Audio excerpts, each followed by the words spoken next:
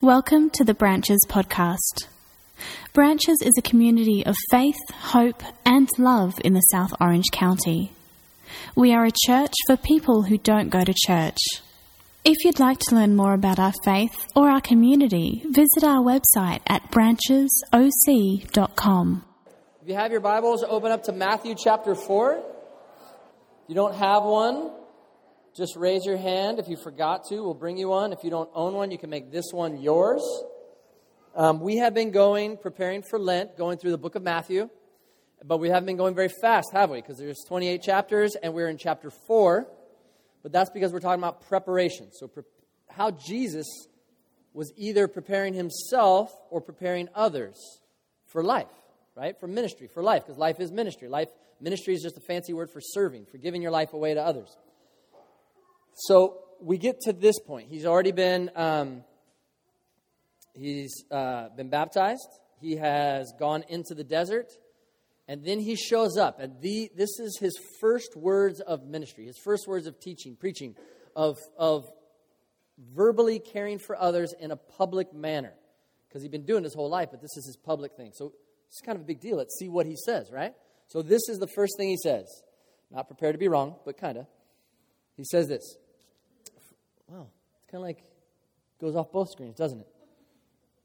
All right, well, anyways, from that time, so this is the moment, right? This is the moment. He's just been baptized. He comes out of the desert. He walks out. His first public words are, from that time, Jesus began to preach and say, repent, for the kingdom of heaven is at hand. Yeah, that'll actually make it worse. If you go closer, it makes it smaller. Wow, that's fancy. Then you're going to have to change it all again in a little bit, but you're good at that stuff. You're very technical, Rob. Yeah, totally. Going from 0 to 0.1. So from that time, Jesus began to preach and say, repent, for the kingdom of heaven is at hand. Now, we talked about this before. When you hear that word repent, when we hear that in English, we think, oh, I need to feel sorry and bad about what I've done. We miss it. This is actually, we talk a lot about the Greek word, which is metanoia, which means to change your mind. But Jesus, he's a Hebrew. And so this word has Hebrew connotations to it. It came from a Hebrew word for him. So when he says repent, he's taken it from a whole nother word. And that word means this. It means to turn away from your sins and do something different. Sins is this fancy word that we think we know what it means, but we don't really know what it means. What it means turn away from doing what you are doing wrong and do what is right. So when he says from that time, Jesus began to preach and say, repent, he's saying this, turn away from being wrong and start aiming for what is right. That doesn't mean, hey, you need to do everything right. It means move in that direction. So you're turning away from what is wrong and turning towards what's right. Now think about that.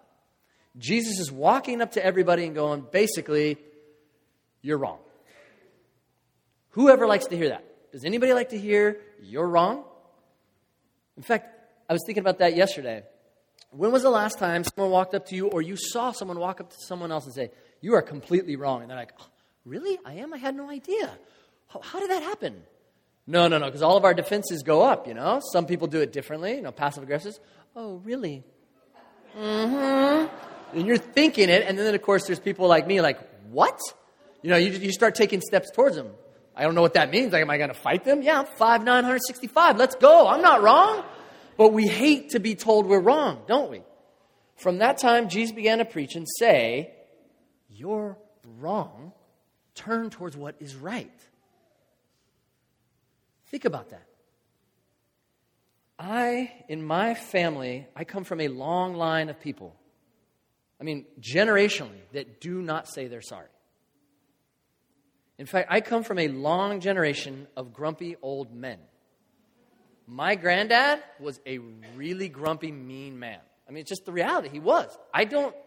If I saw him smile, in the back you won't be able to see this, but it was one of these kind of smiles. That was the smile. Never saw the dude's teeth. My whole life till he passed away, never saw it. My great-granddad, he had Alzheimer's. He was grumpy. I don't know if that was grumpy from the Alzheimer or what, but he was grumpy. Supposedly, he was the smiley one. So they would say, oh, I think you're from great-granddad. Because I'm still... Well, we'll get to that in a second. So then there's my dad. You've heard me, much grumpy old man. And I've never in my life ever heard my dad say, I'm sorry, I was wrong. Never heard my great-granddad say that either. Because generationally, we just don't do that. And so I'm starting to see, and they're grumpy men, and now I'm starting to see myself, I'm turning into the grumpy old man. I'm 44. I know I look 22, but I'm 44. And I'm seeing it happen, and I'm like, oh no, it's happening. I'm turning into a grumpy old man who thinks I'm always right, and things have to be this way and that way. And it's something with age. Think about it, kids. Do you ever hear kids approach that way? They are more moldable. They're more open to saying, really? What? Huh? I'm wrong? What'd I do? But you get to a certain age where you're like, I'm right. Because if you weren't right, you wouldn't be doing it, right? If you were wrong, you would change what you're doing. But we all get stuck into our routines and the way we do things, and then we must be right. And so we get in this habit of not saying we're wrong. Let's go back to what Jesus said. From that time, Jesus began to preach, and I'm going to do my translation right here. From that time, Jesus began to preach and say, admit you are wrong. Change your ways, for the kingdom of heaven is here. The kingdom of heaven is just a fancy way. Kingdom of heaven or kingdom of God. Here's next level teaching here. The reason they said kingdom of heaven and then there's kingdom of God, they're not different. But the Jewish people did not want to say the name of God. Yod-Heh, well, I don't want to spell it out for you, but they wouldn't want to say the name of God, so they say kingdom of heaven, meaning the same thing. So it's the same thing, the kingdom of God, meaning this is the way the kingdom, the city, the way we interact, the way we should be as a people is the kingdom of heaven. So he's saying, admit you're wrong, be prepared to admit you're wrong, change your ways, because this is the way things are supposed to be. And I look at my life, and I've decided this, and it's been so freeing. We'll talk about that a little bit later. But just be prepared to admit that you're wrong. Because if you're going to follow Jesus, or if you just, even if you're like, I'm not sure if I'm ready for that yet, the teachings of Jesus, it's the way life is supposed to be. So even if you're not completely sure what you think about him, understand this. If you admit you're wrong, get prepared, get ready. Not like, I might admit I'm wrong sometime, but just be prepared. Life is so much better. It's so much healthier. Because the reality is you're going to be wrong a lot. So don't be surprised when it happens. Don't feel like you need to defend yourself. You'll start to move generally slowly towards laughing about it. We'll get to that hopefully later too. Okay, so let's look at Jesus here, because he says this in Matthew 4, and I didn't know how to do this. Usually I don't follow the notes, but there were so many scriptures here because I wanted so badly to show you what Jesus is talking about here. Because from chapter 4 through chapter 18 and then beyond, basically he's just telling us, you're wrong here, do this. You're wrong here, do this. You're wrong here, do this. Not the nicest thing you want to hear, right? Politically correct. Hey, you're wrong. But he says it in a way where they trust his authority. And he hits so many different subjects. So when we talk about being prepared to admit you're wrong, like be ready for it. Like just be thinking that way. Like on what? What topics? What subjects? Like what do you mean? And I have so many here. Look at this. So I was going to put them up as slides. That would have worn Jeff's fingers out. It would have been 30 slides or so. So I'm going to go rapid pace here. And I'm not going to read all the scriptures because it'll wear you out. But I'll read some of them and I'll highlight some things he says. So bear with me. You've probably never seen me hold the paper here, but it's probably for your good that I actually have notes for once. Okay. So right away, right after he says this, repent for the kingdom of heaven is at hand. Then he goes into the Beatitudes. We've studied that before, right? He's up on the hill and he says, you have heard that it was said, you shall not commit adultery. But I say to you that everyone who looks at a woman with lust for her has already committed adultery with her in his heart. Obviously, he's talking to men because he's talking about women. He says, you heard that it was said, you shall not commit adultery. I say that's wrong. If you're even thinking that, it's this. And then that phrase, you have heard it was said, he repeats that over and over again. And he hits different subjects. You've heard that it was said, love your neighbor and hate your enemy. Basically, I'm saying that's wrong. Love your enemies and pray for those who persecute you. And then he talks about this. Therefore, I tell you, don't worry about your life, what you will eat or what you will drink, or about your body, or what you'll wear. Why? Because that's wrong. Why do you worry about clothes? So do not worry, saying, what shall we eat, or what shall we drink, or what shall we wear? Therefore, don't worry about tomorrow, for tomorrow will worry about itself. Each day has enough troubles of its own. Now, that's beautiful, isn't it, what he's saying? But if you look at the core of what he's saying, look, you've been told this, that's wrong. This is the more full correctness of that. This is the fullness of it. Now, you got to understand, when he's saying this, they're not like, oh, I think that's a great idea. I think I'll change my entire life structure. I'll turn everything upside down. But that's what he's saying. He hits all types of things. Talks about changing through the power of forgiveness in Matthew chapter 9. Again, in Matthew chapter 9, he does this. He walks in and he sees someone that's dead. Okay? He walks in, enters the synagogue leader's house. He saw the noisy crowd and people playing pipes. And he said to everyone, go away. The girl's not dead, but asleep. They laugh at him. After the crowd had been put outside, he went in, took the girl by the hand, and she got up. News of this spread through all that region. He raised her from the dead. You do understand that death was not God's original plan. That is not the right way. And in this particular case, God went in and took something that was wrong, and he made it right, the way it was supposed to be. I have the same questions you do. Why doesn't he do that all the time then? You'll have to ask him that later. Change your allegiances.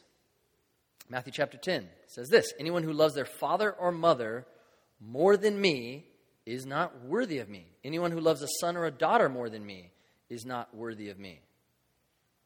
Okay, do you think they liked hearing that one? But he's saying, look, that's not the right way. This is the fullness of it. That's the wrong way. This is the right way. This is one of my favorite, Matthew chapter 11. You see, this is his whole message. This is what he keeps doing over and over again. This is wrong. This is right. Matthew 11, he talks about injustice. Jesus replied, go back and report to John what you hear. Because John the Baptist, his cousin, was like, okay, look, I told everybody you're the Messiah. Are you the Messiah? Like, I'm in jail right now. Is this going down? This isn't the way I thought it was going to be. So John is thinking, wait, is this guy not really the Messiah? Because I thought it was going to end up like this, and here I am in jail. This wasn't supposed to happen, right? He had a wrong perspective. Jesus says, tell John this. The blind receive sight, the lame walk, those who have leprosy are cleansed, the deaf hear, the dead are raised, and the good news is proclaimed to the poor.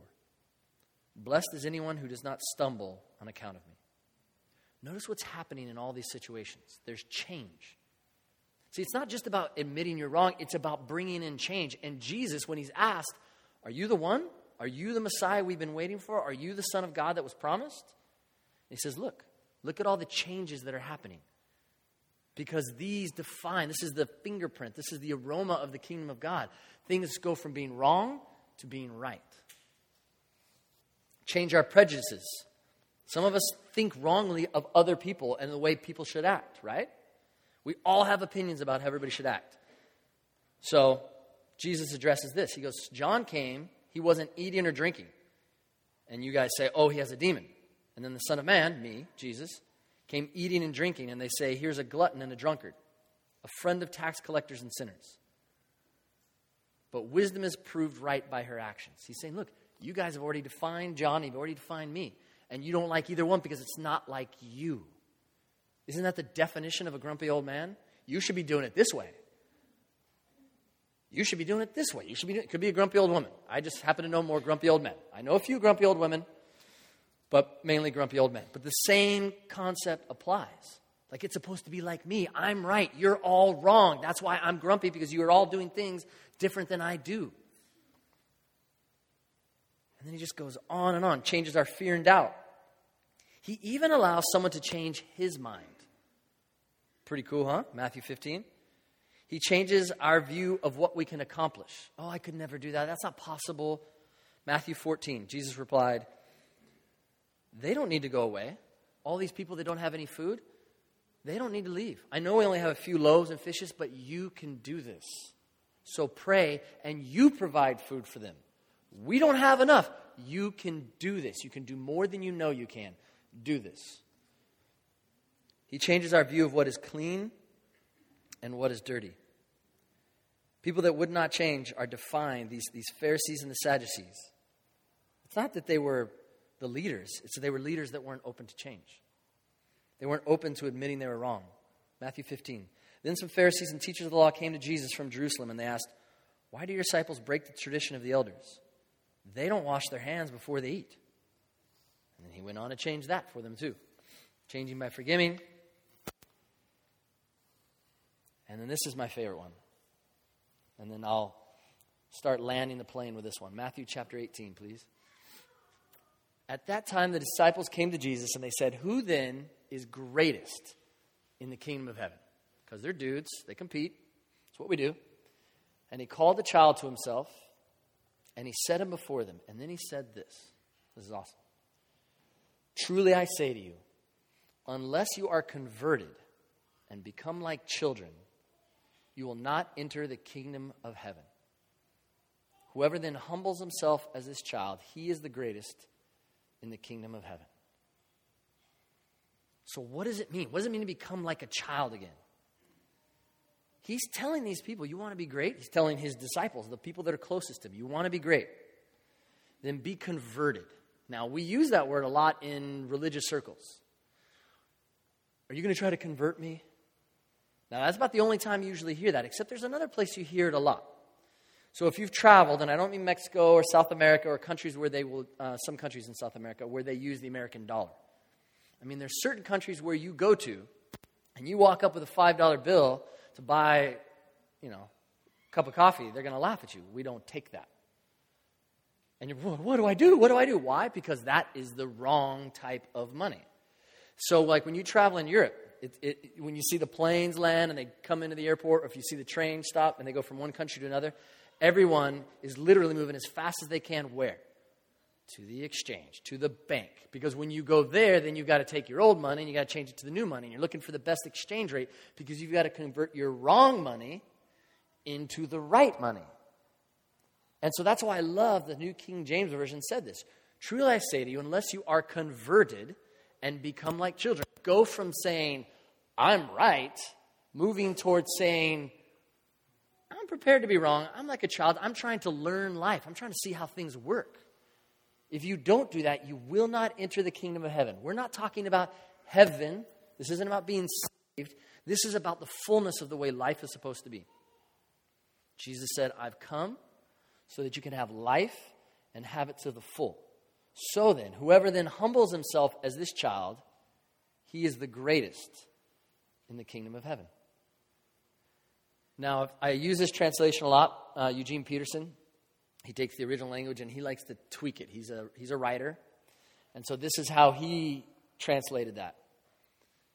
Instead of converting to become like a child, he says, return to square one and start over like children.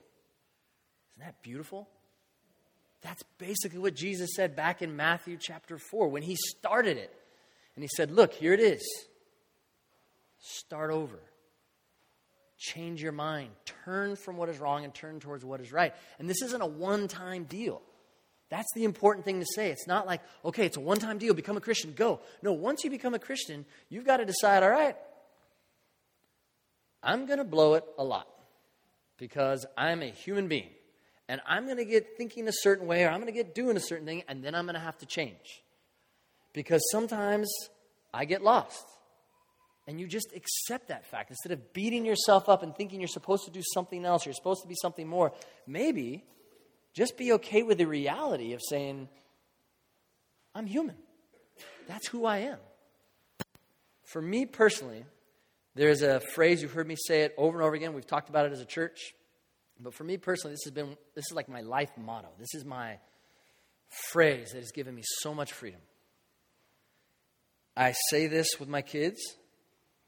Keaton, Zeke, Karis, you need to understand something about Mommy and I as parents. We have no idea what we're doing. We're doing the best we can. I'll even sit with my kids and I'll take them to do something. Say, hey, was I too harsh on this? Should I have done that? What do you think? Of course. Not because I don't want to become a grumpy old man. It's not just that. But because I realize I don't know what I'm doing. It's the truth. I really don't know. And so when we talk about repenting and turning, what we're saying is be prepared, like expectant. It's going to happen. You're going to need to change the way that you see things. You're going to change what you do because you are going to make mistakes. You will be wrong. It's part of what we do. We shouldn't beat ourselves up about it. This isn't a bad thing. This should be a freeing thing. Like I love those people. I had one friend, it was awesome. We were sitting there one night and we hit that really heavy topic, about marriage, about affairs. And this one woman just started laughing. Him have an affair? And she just started laughing. She goes, he couldn't handle the stress of it. There's no way he could keep it secret. And that dude just started laughing. He goes, she's totally right. Just laughing at himself. Going, I'm so stressed out. I could never keep it secret. And it was like kind of a funny thing, but kind of a serious thing. But it was funny because the core of what I heard from one of my best friends is he's saying, look, dude, I'm a dork. He goes, I could never manage to be that deceptive. And he was not like saying, yeah, I'm good like that. He was like laughing at himself. Have you ever run into someone that's laughed at themselves? That just, like one of my best friends, I'm like, how do you handle when people just come up and yell at you? He's a pastor in the area. People come up and yell at him, whatever. He was out coaching a surf team once, and this lady goes, you hate my kid. And he's like, what? I'm like, I would have been like, what are you yelling at me for? And he was like, what? Oh, I'm so sorry. Sometimes I just totally, I didn't see him. I wasn't trying to. I'll do whatever I can. Like, how do you do that? Because he's prepared in his heart already to go, I don't know what I'm doing. So yeah, I'll listen. What do I need to do? When Jesus says, as Eugene Peterson would translate this, return to square one and start over like children. How good is that? How good is that to know that you don't have to have all the answers? How good is it to know that, yeah, you might be wrong and it ain't that big of a deal. Just turn. This should be completely free. As a church, when we planted branches, one of our friends, the Metzgers in Kauai, this was their advice to us, and I held on to it tightly. They said, when we planted our church, we wrote everything in pencil, meaning, God, what do you want us to do? Okay, and they'd write it in pencil. And we gave God the eraser. You know what you never give a kid when they're doing their homework? A pen. Ever, right? But how many of you use pencils? No, I got the pen. I got this. Oh, dang it. White out. Don't even know how to use it. It's messy. Oh, they got new fancy white out. Pens. Why do we use pens? Why do we use pens in looking at our lives? And so they said they wrote everything in pencil and they gave God the eraser. I like that. And so we've held on to that. So here we are preparing for 2 services because when we originally planted branches, we planted it with the launch team. And then we took 8 months because we knew we didn't know what we were doing. We're like, well, let's just be together and kind of figure out, let the DNA of who we are and what we want to be, let that happen for 8 months. And then we opened the doors, so to speak. So we moved in here and opened the doors. So now we're going to go to 2 services, and we're doing that. The plan was to do that April 27th, right? So we as a leadership team, we've got to look like we've got our act together. We know what we're doing, so we've got this plan together. And you know what we've realized? Nobody's ready. People are freaking out. We've got people going, wait, what? I don't have enough time. We don't have enough people for the kids. What about the junior high? What about the high school? What about the music? What about the sound? Well, we can't change things because then if we change things, oh, yes, we can. Because we write everything in pencil. Because you need to know this about me as a pastor. You need to know this about us as a leadership team. We have no idea what we're doing. We are praying through this. And as we prayed about it, the leadership team this last week, they said, you know what? We need to do this. Let's push this back to September. We're just not ready. And we're not in a big hurry. God's never in a hurry, and let's do this right. We thought that 4 months would be plenty of time. We thought, you know what? In fact, I remember Kyle going, 16 weeks? That's plenty of time, because Kyle gets things done in 4 hours. Bam, bam, bam. But this is a group of people. And so we got together, we sat there, and we said, you know what? God seems like he's given us the eraser. So we're going to do this in September for a bunch of different reasons that I want to spend talking about right now. But bottom line is, we're okay with that. Because we're expecting that we're going to be wrong at times. We're expecting that we're going to make mistakes. That's how we need to approach life as individuals. That's how we need to approach it as a community. when people accuse us of things, or they get in our face, or when we maybe see that hint of, I should have handled that differently, don't run from it. Be expectant. This is part of what it means to follow Christ. When he said repent, it wasn't a final word. Not, hey, do this one time. No, be prepared to do this for the rest of your life. I'm just a dad right now. Wait till I'm a granddad. I'm going to blow it then too. It's not like, oh, I've had kids, I'm going to have this down. No, I'm going to blow that as well. I'm going to mess up my finances. I'm going to do something with my neighbors. I'm going to mess up my marriage. I'm going to mess up being a pastor. Basically any area of my life, I'm prepared that I'm going to make a mistake. And I need to be more and more moldable to admit that and let God get in there and change things. I need to let you guys speak into my life. And you need to let me speak into your life. You need to speak into each other's life. Because that's how God does it. It's not just this hyper-spiritual thing where you just read the Bible and just pray, and then you feel God telling you, hey, you need to deal with this, don't you? This is wrong. You need to change. A lot of times, about half the time, he's going to talk with you through someone else. So bottom line, you're set free. Jesus said he came to set the captives free. You know what I think one of the biggest things he's ever done for us is to set us free from having to be right. Just expect that you're going to make mistakes. You're okay. Go back to being a child. Start over and look at life fresh. I'm going to invite the worship team up. I'm kind of excited to hear this song because I know that they're excited to share it. In fact, Jer sent me a text. You know, we go through the message, and he shared the song, and he sent the words, texted them over. And then right after he texted the words, he goes, yes, you're welcome. So you're welcome. Could everyone stand? And I'll pray for us. Father, we say thank you to you for setting us free. The words that you said from the beginning and the words that you keep saying, change. Turn towards what is right. Lord, we've been taught not to admit that, not to admit that we don't know what we're doing. But we admit that to you, and we want to grow in that. We want to grow in saying that to each other and to live a more flexible, moldable life. We want to start over, Lord. And we want you to be the one that leads us. We ask this in the name of Jesus. Amen.